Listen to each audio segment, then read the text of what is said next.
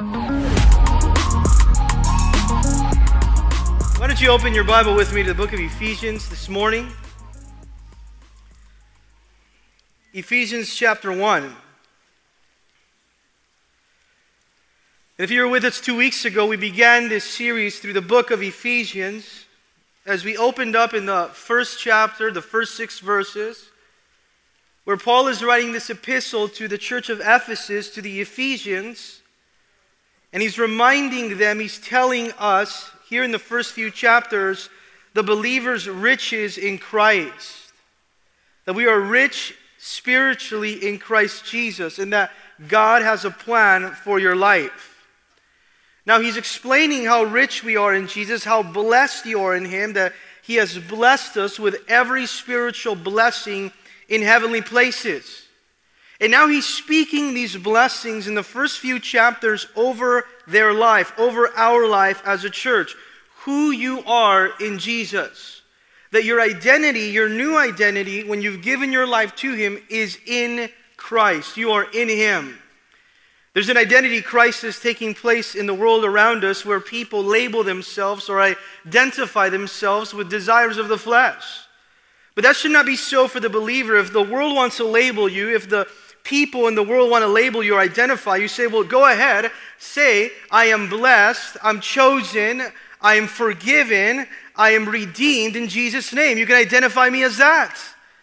Because that is the work of Jesus Christ in our life.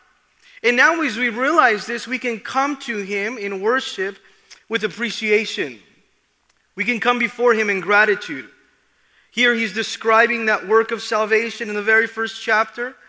That we don't work for our salvation, but we work out our salvation. We're not working to be saved, he's saying. God loves you and He sent His Son Jesus, so now you can be saved and work out your salvation. You can respond to that grace. Oftentimes we live a life that is very empty, futile, frustrated, discouraged because we are looking to be right with God by our works. But here he is telling us, as he opens up this epistle here, that we must first learn what He has done for us before we can do anything for Him. He has blessed you with riches, with blessings, with benefits that we must understand. Now, in order to understand those, you have to know this, that the riches of God were planned by the Father. They were purchased by the Son at the cross, by His blood, but then they were presented by the Holy Spirit. I'm going to say that again, that you would just really receive that this morning. The riches that are in Christ Jesus were now planned by God the Father. They were purchased, those riches, by the Son Jesus, and then they were presented by the Holy Spirit. And that's exactly how we are sealed in Him, as we're going to read this morning. So he opened up the chapter 1 of the book of Ephesians by talking about the will of the Father. What is the will of the Father? Well, he says that we have grace and peace in God, the undeserved love, undeserved favor, and out of that we have peace. Because of His grace, now we have peace. What is peace? Some people think, well, peace is the absence of fear. Well, peace is not the absence of fear. Peace is the presence of God. That is what true peace is. And he says you were called. God has called you for Himself. And He has a plan and a purpose for your life. In fact, His plan, as He called you to Himself, is that you would be holy and blameless unto Him. The plan and the purpose as to why God has called you for Him is that we would be separated for His use, that we would be holy, and that we would be blameless. So he describes it in verse 3 of Ephesians chapter 1. But we left off in verse 6 2 weeks ago where it says that the plan of salvation exists to glorify Himself.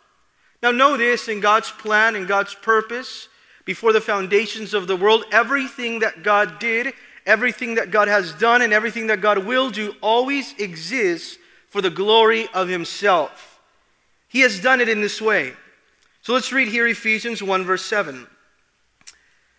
In Him we have redemption through His blood, the forgiveness of sins according to the riches of His grace, which He made to abound toward us in all wisdom and prudence, having been known to us the mystery of his will according to the good pleasure which he purposed in himself, that in this dispensation of the fullness of times he might gather in one all things in Christ, both which are in heaven and which are on earth, in him.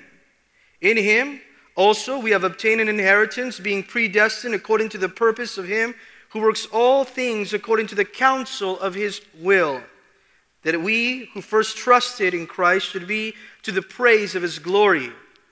In him you also trusted, after you heard the word of truth, the gospel of your salvation, in whom you also, having believed, you were sealed with the Holy Spirit of promise.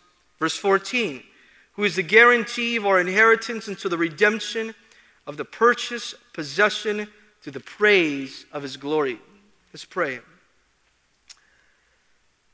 Lord Heavenly Father, we ask that this morning that you would remind us how blessed we are in you, how rich spiritually we are in you, Lord, the benefits, the blessings, your will, your purpose for our life, God.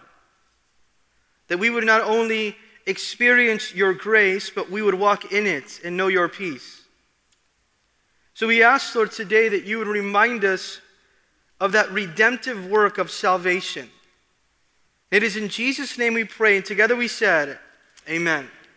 If you like taking notes this morning, write the title of the message as Our Redemption in Christ. Our redemption in Christ. Here in the first chapter of the book of Ephesians, he's explaining the work of salvation through redemption. And he says this in verse 7, in him, which are the two words that is used throughout as a theme in the 6 chapters of the epistle of Ephesians to let us understand that our entire relationship with God are in him, are in the Son. So every time that you see the words in him, circle that, underline that, remember that. And it says, in him we have redemption. In him we have salvation. But remember this, we're in him. We're not outside of him. We're not in the world anymore. We're in Christ Jesus as we've given our life to him. And it says, in him we're redeemed. Now notice this, in order to be in him, we first had to be redeemed. And this is exactly why he explains our justification, that now we are right with God, now we can be in him because we have been redeemed. Now what does the word redeemed mean, as we're going to talk about it this morning? It means to purchase, it means to set free by paying a price. When you would redeem someone or a slave, you would pay the price. You would give deliverance by the payment of a price, that you would redeem them, set free or deliver. Now I want you to know that here in this chapter, in this verse, this word brought great hope, it brought great joy to these people. Because they were living in an ancient society that was built on slavery. We have to remember that Ephesus was the capital of the Roman Empire. And it was there in the Roman Empire that they had 60 million slaves. So when he's saying redeemed, he's using this Greek word lutroo. Lutroo. It not only means to purchase a slave, but it means to purchase a slave with the purpose of setting him free. What a beautiful meaning that we get in that word lutroo. It wasn't simply paying the price now of a slave, but it was for the purpose of setting that slave free. So to these people, this word redeem is loaded and is charged with meaning. Can you imagine what they believed, what they thought when they knew that in Christ they had been redeemed, they had been set free, that he has purchased our freedom, and now we are free now from being slaves by him paying that price? But you would ask yourself, even this morning, what have we been set free from? When we talk about redemption, that Christ paid the price to set us free, we must ask ourselves, what are we set free from? I'm going to give you 3 different points as to why we have been set free, or what are we free from today, so that redemption now becomes personal in your life. Or maybe today you came and you want redemption, you want to experience the power of God of redemption in your life. Well, we have been set free, number 1, from the bondage of sin and the old life, because of the blood of Jesus Christ. In Romans chapter 6, verse 6, it says this, knowing this, that our old man was crucified with him, that the body of sin might be done away with, that we shall no longer be slaves of sin, for he who died has been freed from sin. We have died in Christ now. We have given our life to Jesus. Because of the cross of Christ, we have been forgiven, and now we have been set free from the bondage that we were in of sin and our old lifestyle. We no longer have to live that lifestyle anymore. In fact, there are times that sin tries to pull us back in. And what does it do? It promises us freedom, but it gives us slavery. Sin promises us joy, and it gives us opportunity in thinking that in it we'll have joy, but it brings us pain. It promises oftentimes success, but ultimately sin gives us failure. And here he's reminding us we are free from being in bondage to an old life, and we are free from being in bondage to sin. Not only that, we're also free from the power of Satan and the world because of the blood of Jesus. What does the Bible say? Greater is he who is in me than he who is in the world. And now we've been set free. In fact, here in Galatians chapter 1, verse 4, it speaks of that. It says, who gave himself for our sins that he might deliver us from the present evil age according to the will of our God and Father. What has he done in redeeming us? He's redeemed us from the bondage of sin in our old life. But Christ has also redeemed us. He has freed us so that we no longer are in bondage. We're delivered from this present evil age. This world no longer has power over us. We have victory now over the world, over sin, over Satan because of the redemption in Christ. And think about this. If we were slaves of this world still, we would be poor. But because we're in Christ, now we are rich in Jesus. Because we're in Christ now, we receive those blessings and benefits. And then finally also, we've been free from the law.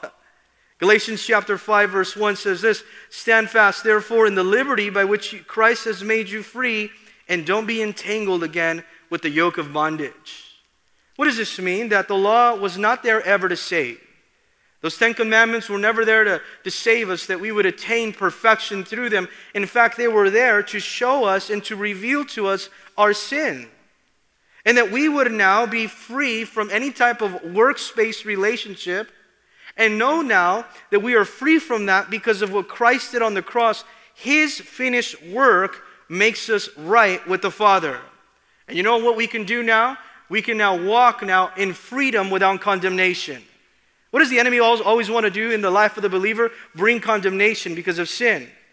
In Romans 8:1 it says, there is therefore no condemnation to those who are in Christ Jesus, who don't walk according to the flesh, but according to the Spirit. There is no condemnation. You have been set free. That's why when the enemy comes and he starts knocking on your door with condemnation, you say, Jesus, would you answer the door? Because greater is he who is in us than he who is in the world. And what does the Bible say? Therefore, whom the Son has set free, he's free indeed. How many of us are free this morning because of Jesus Christ on the cross? Amen. But I want you to know this too, that true freedom is not doing your own thing. A lot of people in the world say, well, I'm free. I got to do my own thing. I do whatever I want. I don't need that church thing. I don't need to really read the Bible or fellowship with believers. I don't need Christ to be free. I'm doing my own thing. That's what true freedom is. No, true freedom is not doing your own thing. True freedom is doing the will of God. Because in there you understand his plan for your life. But not only does he say that you have been set free, notice verse 7, it says, through his blood. We have been set free through his blood. This is what Christ used to pay for our redemption, for our freedom. It was through the blood of his Son, or because of the cross of Jesus. So when we talk about communion and the cup and the bread, we're remembering where our redemption comes from, how it was paid by the blood of Jesus Christ. And think about how beautiful this is, that the highest price that ever was paid was by the blood of Jesus Christ to pay for your freedom. And it could have not been any other way. It had to be by the blood of Jesus Christ. There could not have been another form to pay for the freedom that we enjoy right now. In fact, Peter says this in 1 Peter chapter 1, verse 18. Write this down, church. It says, knowing that you were not redeemed by corruptible things like silver or gold from your aimless conduct received by tradition from your fathers. You weren't received your freedom because of someone that was able to afford it, or something that could come in by a tradition or by a monetary substance. It says no, but with the precious blood of Christ as of a lamb without blemish and without spot. This is the value of the love of God for His church, that there was only one way to pay for our freedom, and that was the blood of Jesus Christ. That's why we are justified freely through His grace because of the blood of the Son. But notice the blessing. Not only are we redeemed, notice in this verse, verse 7, we also are forgiven. We are forgiven, and he reminds us of that in that verse. In Him we have redemption through His blood, the forgiveness of sins according to the riches of His grace. Because of the blood of Jesus, we've experienced this freedom, but also in this freedom, we have been forgiven of our sins. Right there next to that word forgiven, write the words, to carry away. You maybe find yourself today burdened or convicted because of sin. Well, notice this, through Christ Jesus, as He redeems us and He pays for the freedom so that you no longer live in bondage, He also forgives us. And what that means is that He carries away our sins. As Jesus died on the cross, He carried away our sins so that they would be never to be seen again. The psalmist says this in Psalms 103 verse 12, that as far as the east is from the west, so far has He removed our transgressions from us. What a promise there. That we know that we are forgiven, and He has taken our sins and He has carried them away because of the work of Jesus Christ on the cross, and our sins are casted out as far as the east is from the west. Now, why has He done this? Think about the measure as to why Christ has done this. It all has to do with His love. He has done this work of redemption and explains this even in this verse 7, according to the riches of His grace. Now, God has redeemed us. God has forgiven us. He's given us freedom. He has carried away our sin.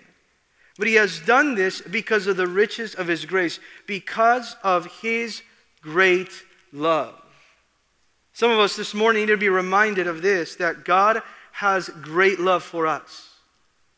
But we're here where it explains this according to the riches of His grace. He wants you to understand here, because of God's riches, how great His grace and love is to you.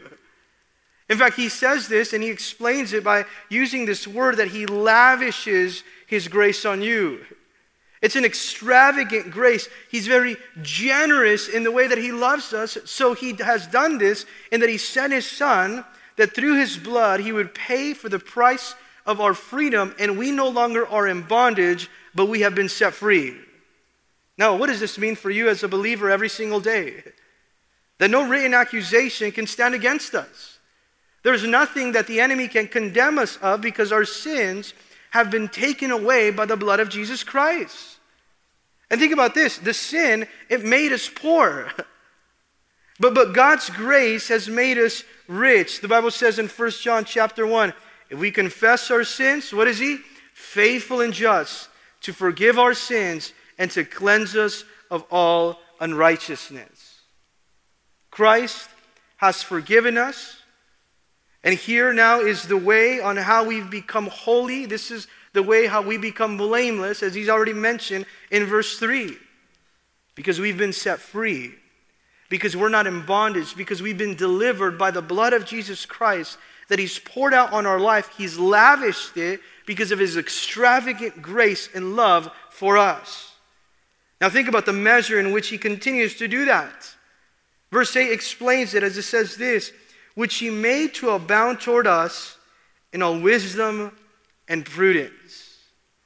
You see, this is the grace of God active in our lives. Not only did He do this by forgiving you and setting you free, but His grace abounded. That word abound means it was more than enough. It was overflowing.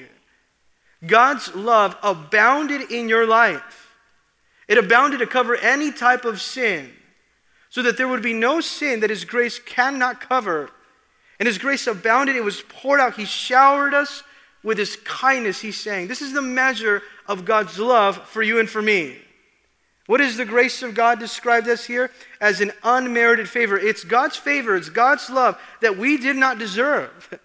Oftentimes we try to pledge and try to ask for that which we deserve.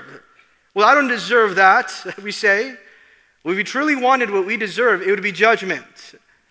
But what we receive, it's God's grace, it's its favor now. In fact, it abounded, it overflowed. The Bible says that where sin abounded, what happens? Grace abounded much more. This is the grace of God that has been poured upon the life of the believer. That now we can walk in that freedom because of his grace, because of his great love. But what does that grace produce in us? Because in verse 8, it says, it made it abound towards us.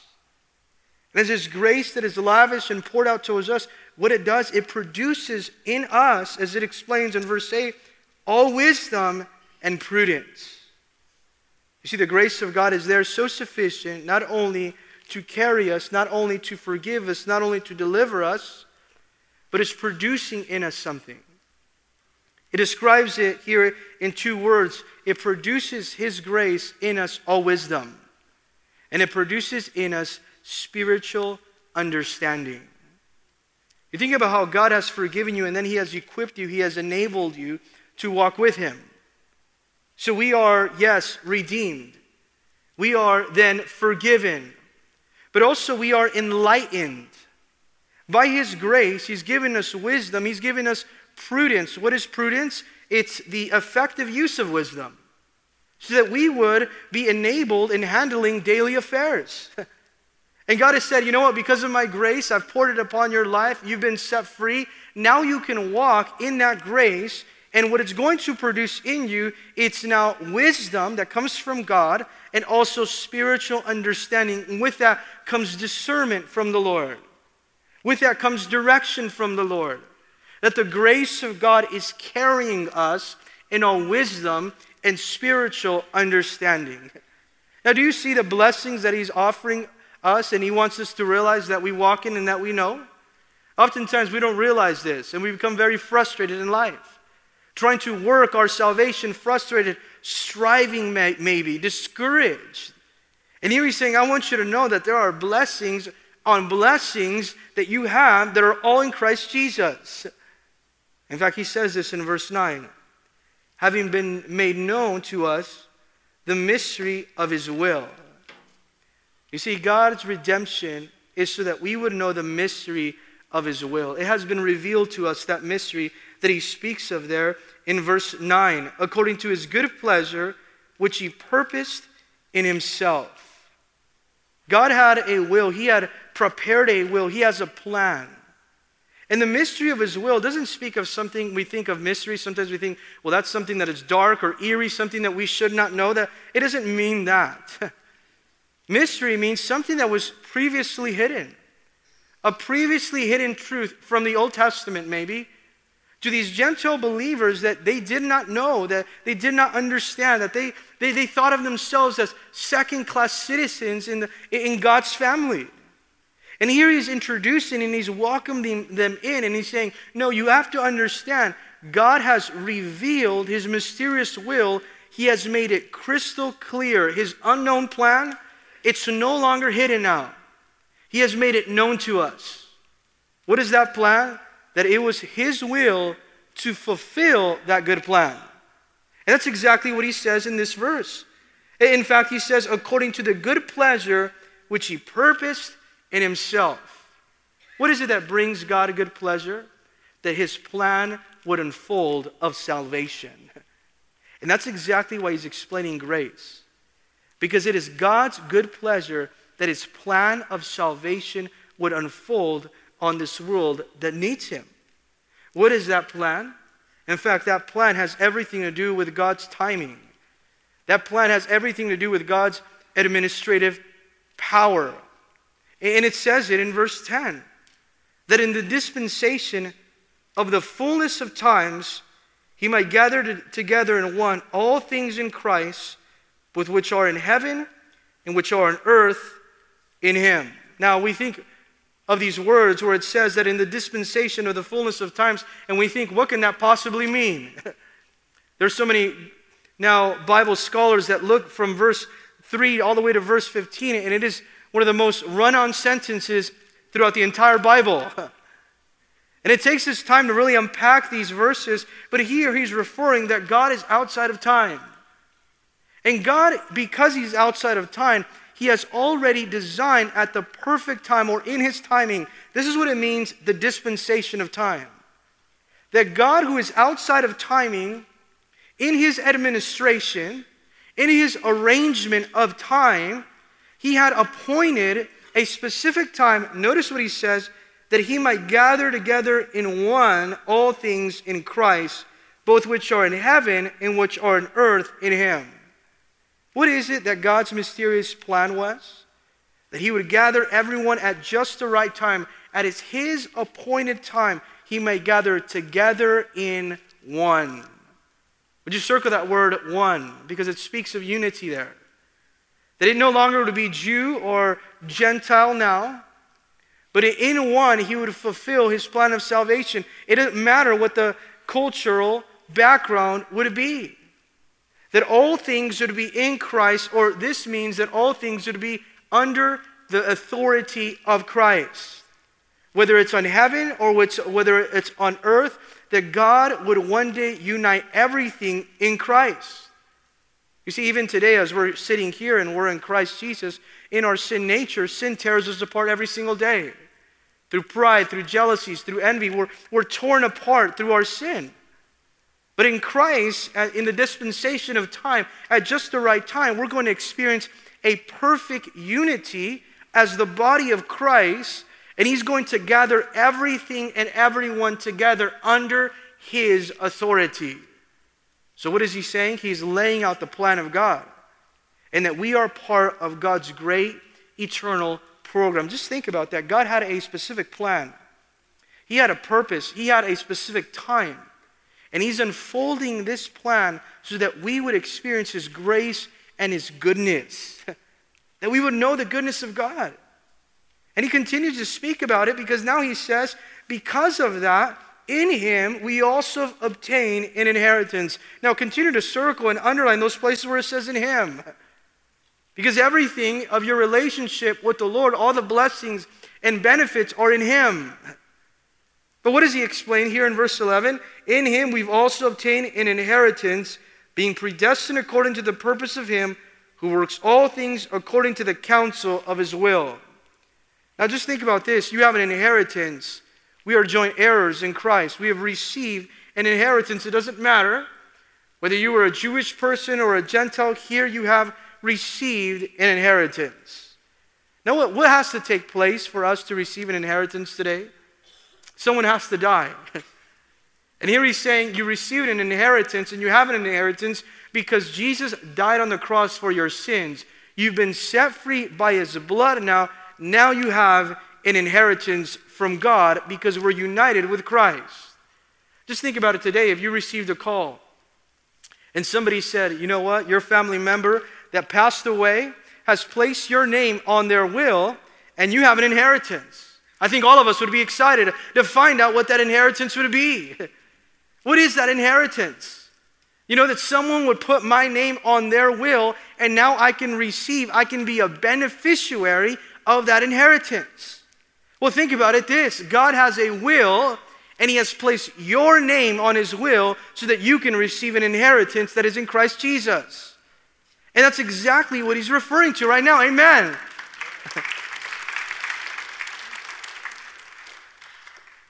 Now, what is that will? What is that inheritance? It is the inheritance of being a part of the plan of God's salvation. In fact, he speaks of it here in verse 11. We've received that inheritance as we walk according to his will. Notice what it says, being predestined according to the purpose of him who works all things according to the counsel of his will. You see, God purposed a plan. He prepared a will before the foundation of the world. He prepared and he predestined from eternity's past his own will. And his will would be that we would receive his grace. And His will would be that we would receive this inheritance, that we would respond to it, to that work of salvation. He has a will now for us. And in His will, we can receive an inheritance if we respond. And you see how He predestined it all? I mean, what does that mean? Oftentimes, we become very nervous of that word. Predestined it all. What does it mean? Well, think of this word when you think of the word predestined. He has a purpose for your life. And He prepared that purpose before eternity's past. He has a purpose. He has a plan.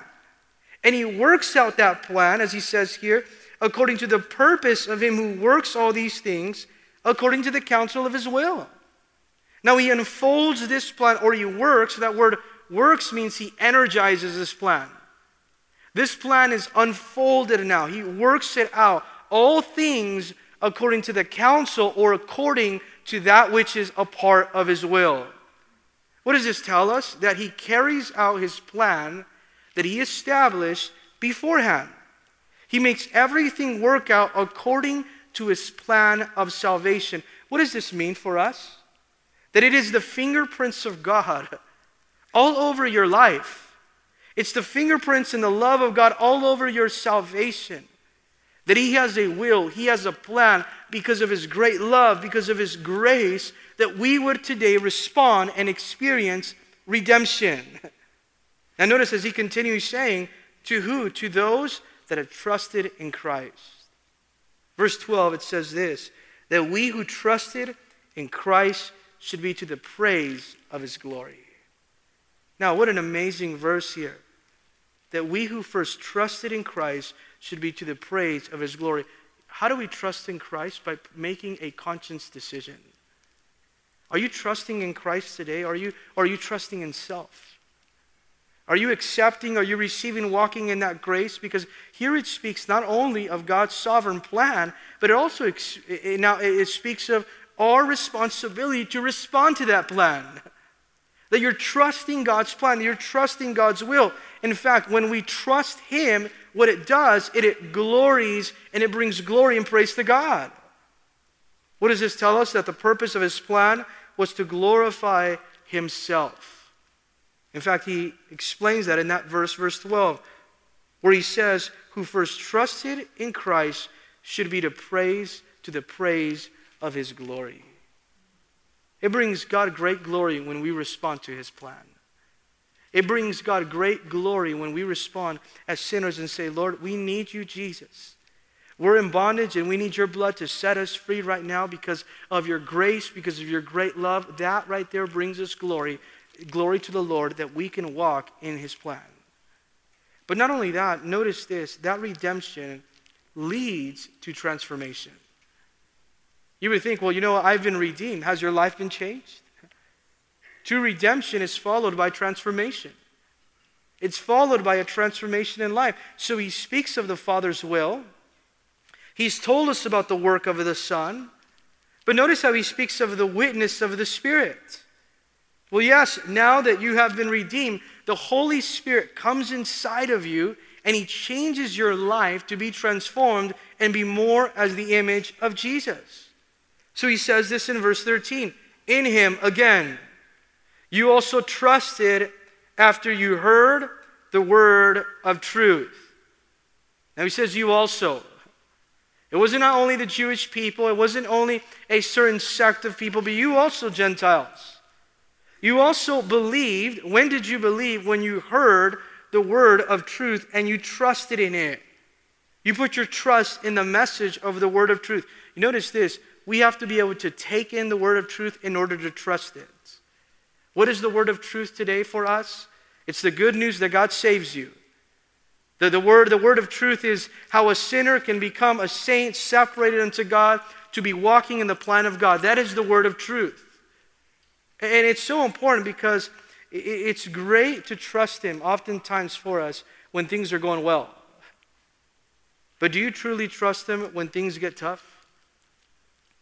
Are you trusting Him when you don't understand what He's doing in your life in places of suffering? In places where you have questions now? There are many times, even right now, there are people here that maybe come to church but don't truly trust Him because they don't know Him. You see, you can't trust someone that you don't know. This is exactly why he said, when you heard the word of truth and you were able to understand that truth that is set before us right now, you trusted in it and then you believed. And something took place for you as a believer when you believed. Notice what it says here in verse 13. It says, after you heard the word of truth, the gospel of your salvation, in whom you've also believed. You put your trust in the plan of God and in his grace. But when you believe, notice what he says here, you were sealed with the Holy Spirit of promise. You were sealed with the Holy Spirit of promise. So we are redeemed. We've been set free. We are forgiven by the blood of Jesus Christ. We are enlightened. Look at the blessings that he's presenting before us in all wisdom and prudence to live our daily life because of the grace of God. We are also now here as it speaks of sealed. This word was a very important word that the Ephesians can relate to. Because there in the seaport of Ephesus was coming now goods from the east part of the world, from Rome, to the wholesale market of Ephesus. And what happened is when they would receive these goods there to that port, they would put them in crates now, and then they would close that crate before it went out to a specific town or marketplace, and then they would put a seal on that crate. And that would be used as a form of identification or ownership that those goods belonged to someone. So when he says that you were sealed, he's saying this Holy Spirit that was promised to you is a mark of ownership in the lives of the believers. What does the sealing work for? Maybe you go and you want to get an official letter or document. You go and you say, you know what? Can you please put a seal on this? It needs to have a seal in order to be official, right? So when God's grace saved you, redeemed you, and provided you freedom because of the blood of Jesus Christ, he made it official by sealing you with his Holy Spirit to make it a genuine now, authentic now believer by now placing the Holy Spirit in you. And notice this, the Holy Spirit is not only the proof of our position in Christ, it's also now the proof of our possession in Christ, that we belong to him. So what does he do? He gives us the Holy Spirit as our guarantee of future glory. But I want you to look at that verse 13, because it says that you were sealed having believed. You were not sealed before you believed. You were sealed after you believed. It was you responding to the grace of God. And now he's giving you the Holy Spirit of promise. Why of promise? God promised the Holy Spirit to minister to us as believers. And notice this, before we were in the world, we were living a life drowning in broken promises. How many times did someone promise you, I promise you that if you would just trust me, that we're going to have a good life. I promise you that if you would just get this degree and it's going to give you opportunities in a job, and you're going to find yourself so blessed in that, and the promises in that, and you find yourself empty, disillusioned, and very disappointed. Or I promise you that if you would just do these things, you're going to find success in life. No, the promise of Jesus Christ, the promise that comes from the Father, can be trusted, and it is in the Holy Spirit. We can hold fast to that promise. We can hold fast to those promises without wavering, because God is faithful to give us the Holy Spirit. But notice how it serves in verse 14. The Holy Spirit, who is the guarantee. He sealed us with the guarantee. You see, we have an inheritance.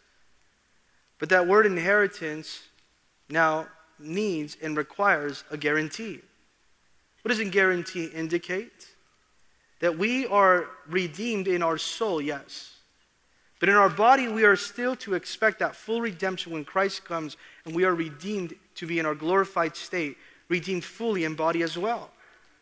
And until that time, the Holy Spirit serves as a guarantee that we are separated for God, we belong to God, that he has ownership over our lives. Now, it's almost as an engagement ring. Think about it that way, right? That serves as a guarantee. You think about a relationship. Any type of relationship that's getting serious now, and the guy goes to the girl and says, would you marry me? Yes, I would, but you better put a ring on it now, right? You better show me that you're serious. You see, the Holy Spirit is a guarantee. It's a pledge now. It's almost as you're saying, I'm going to buy that house. Or I'm going to buy that car. You place a down payment now. You use that engagement ring to serve as a guarantee that yes, in fact, we are going to be together. It's to now signify that commitment now. Just think about it as Christ is the bridegroom and the church is the bride. So the Holy Spirit is that down payment. In 2 Corinthians chapter 5, verse 5, it says, now he who has prepared us for this very thing is God, who has given us the Spirit as a guarantee. What is that God has given us? That Spirit of His guarantee, and it speaks of it until the redemption of the purchased possession to the praise of His glory. What does the guarantee serve for? It guarantees us two things. It guarantees that we will receive the inheritance that He has promised of eternal life. But it also guarantees that we belong to Him. And until we are here waiting for our ultimate redemption that He has purchased for us, the resurrected, glorified body, the Holy Spirit serves in place to seal us, to separate us unto that. It's been said before that the guarantee is the life of God. The Holy Spirit, the guarantee is the life of God in the soul of man. It's the life of God in the soul of man. It's the life of Christ flowing through you that has separated you when you've been born again. But why has this taken place? Well, it's taking place to the praise of His glory. It's taking place so that He would receive all the glory. What is this? These verses remind us that the true riches are riches that come from God. And because of that, we can find great encouragement. And those riches that come from God are only coming because of His grace, because of His goodness. For the glory of God, we can rejoice in our freedom now. And use our freedom that we've been set free to serve the Lord and serve others. But first, we ourselves must experience that freedom. We would say, Lord, would you deliver me? Would you set me free? Because this is your goodness. You've made this available to me. In Colossians chapter 1, verse 13, to finish, Paul tells the church of Colossians, He has delivered us. What has He done for you? He has delivered us from the power of darkness and conveyed us into the kingdom of His Son, of His love, because He loves you. In whom we have redemption through His blood, the forgiveness of our sins. He has delivered us through His blood because of His love for us. Maybe today you want to experience that freedom. The freedom that only comes in Jesus Christ, where you're set free. Where your trust is not in your own self, where your trust is not in your own strength, but your trust is fully in Jesus Christ. And Lord, thank you because you've set me free. Lord, thank you because of your grace that you've lavished in an extravagant, generous way on my life. And because of that, now I have wisdom, I have prudence, I can walk in understanding. And everything, all the riches that I have are in Christ Jesus. But Lord, thank you for your redemption. Well, I want you to know that today you can also be redeemed. He can pay the price so that you can be set free from anything of that which pulls you away from the Lord. That He's willing to pay that price for our sins right now. Let's go ahead and pray. For His grace, He's saying, praise God that it's been not because of what we deserve. Because we don't deserve His grace. What we deserve is judgment. A lot of times we think, well, I don't deserve this. But if you really want what you deserve, it's judgment. So please don't pray for that. You know what we ought to ask for the Lord? Ask for His grace. Because it meets you in every time of need. It gives you the strength in every time of need. When we're struggling with sin, it gives you the strength. When we're in weakness, it gives you the strength. When it comes to our holiness, it directs you His grace and it pulls you into the Father.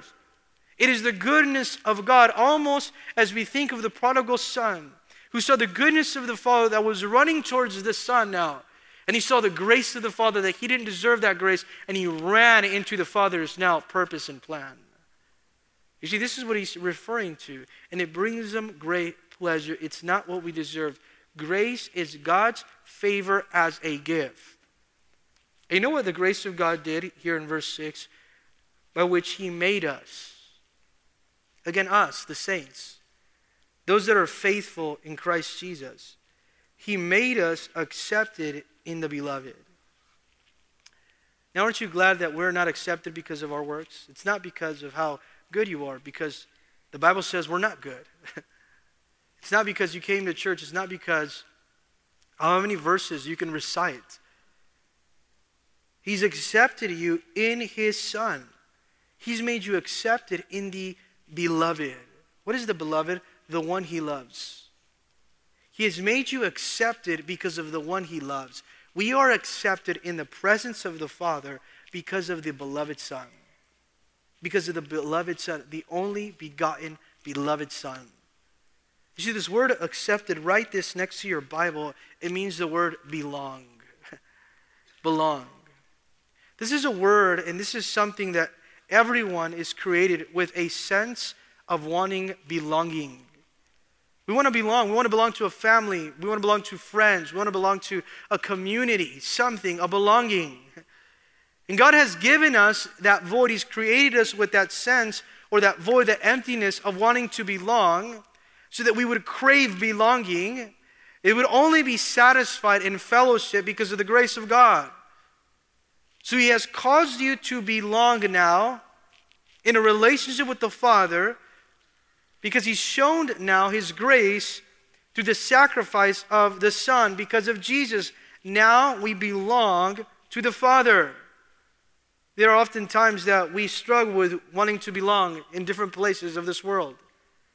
We want to be accepted, we want to be approved by other people, but our acceptance to God is much more important than how we ought to be accepted before people.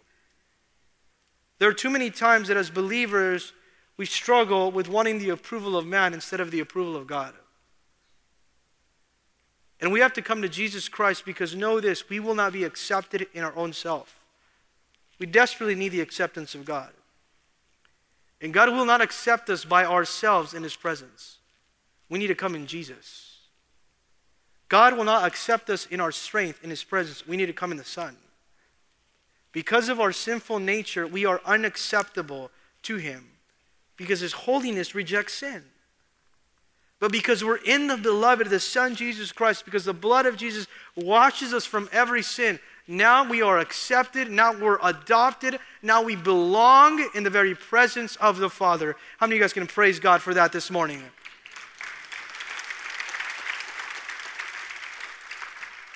Colossians chapter 1 verse 13 says this, he has delivered us from the power of darkness and conveyed us into the kingdom of the Son of his love. What has he done because of his grace? Delivered us from the power of darkness. Delivered us from the power of darkness. Maybe today you want to run towards the grace of God.